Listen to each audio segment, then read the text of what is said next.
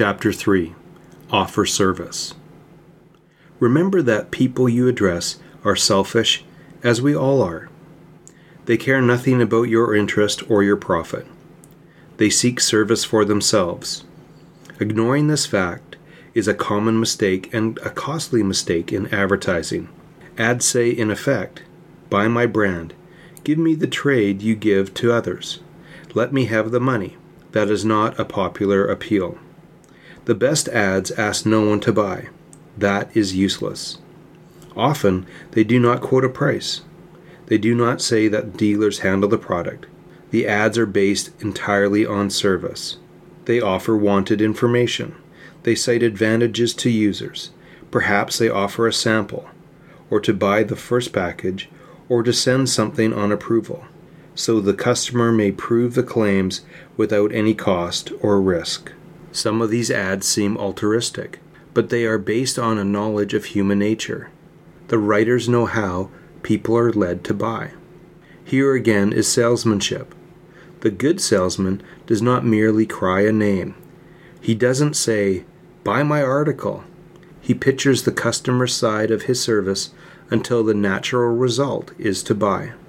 A brush maker has some 2,000 canvassers who sell brushes from house to house. He is enormously successful in a line which would seem very difficult, and it would be if his men asked the housewives to buy. But they don't. They go to the door and say, "I was sent here to give you a brush. I have samples here and I want you to take your choice." The housewife is all smiles and attention. In picking out one brush, she sees several she wants, so she is anxious to reciprocate the gift. So the salesman gets an order. Another concern sells coffee, etc., by wagons in some 500 cities. The man drops in with a half-pound of coffee and says, "Accept this package and try it. I'll come back in a few days and ask how you like it." Even when he comes back, he doesn't ask for an order. He explains that he wants to send the wife a fine kitchen utensil. It isn't free, but if she likes the coffee, he will put a credit of 5 cents on each pound she buys until she is paid for the article. Always some service. The maker of an electric sewing machine motor found advertising difficult, so, on good advice, he ceased soliciting a purchase. He offered to send any home, through any dealer, a motor for 1 week's use. With it would come a man to show how to operate. "Let us help you for a week without cost or obligation," said the ad. Such an offer was resistless, and about 9 in 10 of the trials led to sales.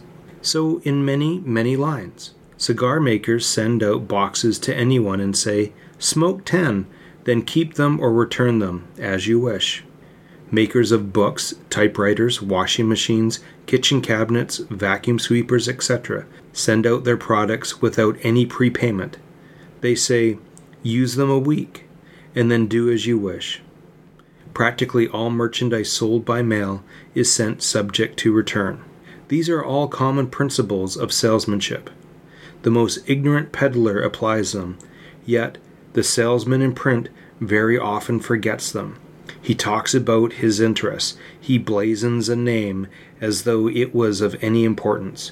His phrase is, "Drive people to the stores." And that is his attitude in everything he says. People can be coaxed but not driven.